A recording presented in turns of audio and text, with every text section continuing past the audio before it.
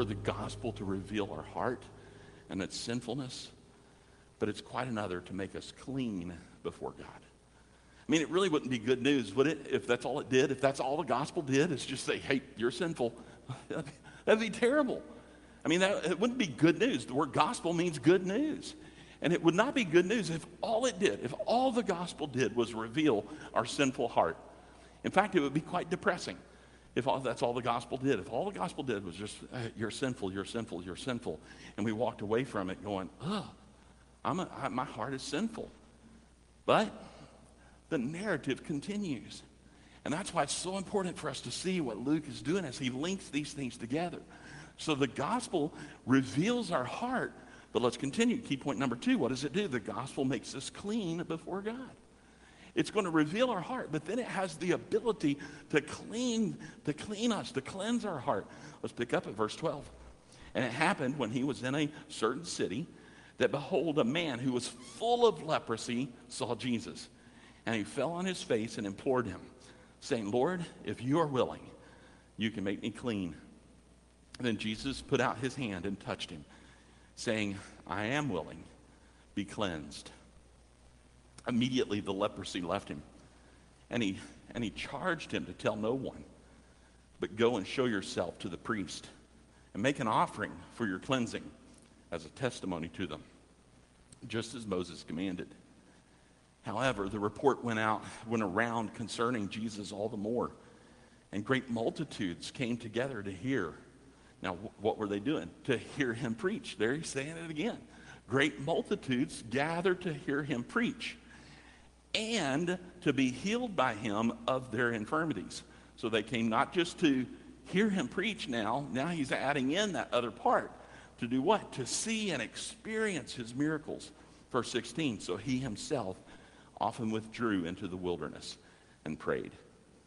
You know, what hope would there be if the gospel exposed our sin but then was not capable of doing anything about it? The gospel doesn't just expose our heart, it cleanses our heart. And the man that Jesus encounters here doesn't just have leprosy. The Bible says that this man was full of leprosy. Full of leprosy. You can have leprosy and maybe it impact your arm, your hands. You know, you kind of have the skin disease that's on your, you know, and it's bad. But this guy was full of leprosy. This guy had leprosy from head to toe. This guy was covered with this skin disease. If there was ever someone that you would say, depart from me, this is the guy, right? This is the guy that you say, no, I want you to depart from me. In fact, that's what the law says. They're to do what? They are to be on their own. They're to be in a leprosy colony. They're to be outside the city. But I want you to notice this. Notice Luke doesn't tell us the name of the city in which this event occurs, but he does mention that they were in a city. Why is that important? Because anyone with leprosy is not supposed to be in the city. Anybody with leprosy is supposed to be out of the city. But Luke is saying this guy was in the city. This guy was there. Anybody with leprosy is supposed to be out. They can't live with their family. They can't attend the synagogues on Sabbath.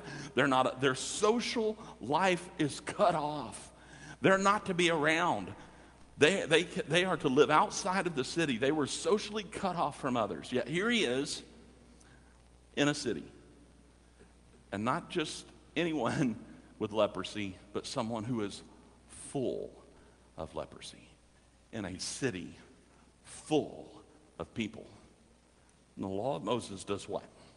The law of Moses states that a person with leprosy can be brought back into society. How can that happen? How does a person then come back into society? Well, there's two things that the law of Moses tells us needs to happen. First is that a priest could declare that that person no longer has leprosy. They can declare that. Now, that doesn't automatically make them acceptable right back into society. That's the first part of it, but that's not good enough. It's not enough for the priest to say that they no longer have leprosy. Second, the leper must make a sacrifice for atonement. The law can expose sin. The priest can even help examine the sin. But these are insufficient to actually cleanse. Only the gospel of Jesus can do that. Only the gospel of Jesus can do that. Cleansing occurs through a sacrificial offering of atonement. And when the priest takes the blood of the sacrifice, so this guy with leprosy is to do what? He's going to make a sacrificial atonement and go before the priest. He's going to declare him clean, and then he's going to make this sacrifice, a blood sacrifice at that. And then the priest is going to take that blood from the sacrifice and apply it to the leper. And how is he going to do that? He's going to apply it in 3 places: his right earlobe, his right thumb, and his right big toe. Why is that? Because he is saying, you are now atoned from your head to your hands to your feet. And since you were full of leprosy, you have now been atoned in your entirety, from your head to your feet. And now, because you have experienced atonement, you can do what? Enjoy the fellowship. You can enter back into that fellowship of society.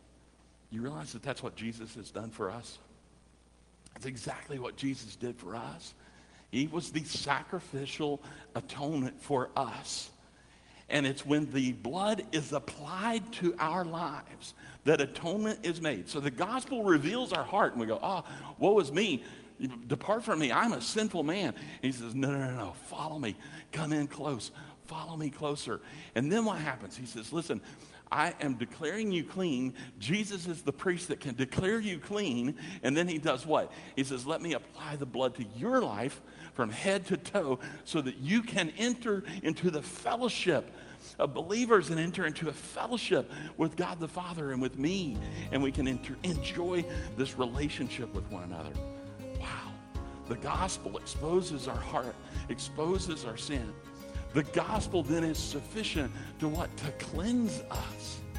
To cleanse us and allow us to come back into a full relationship with the Lord.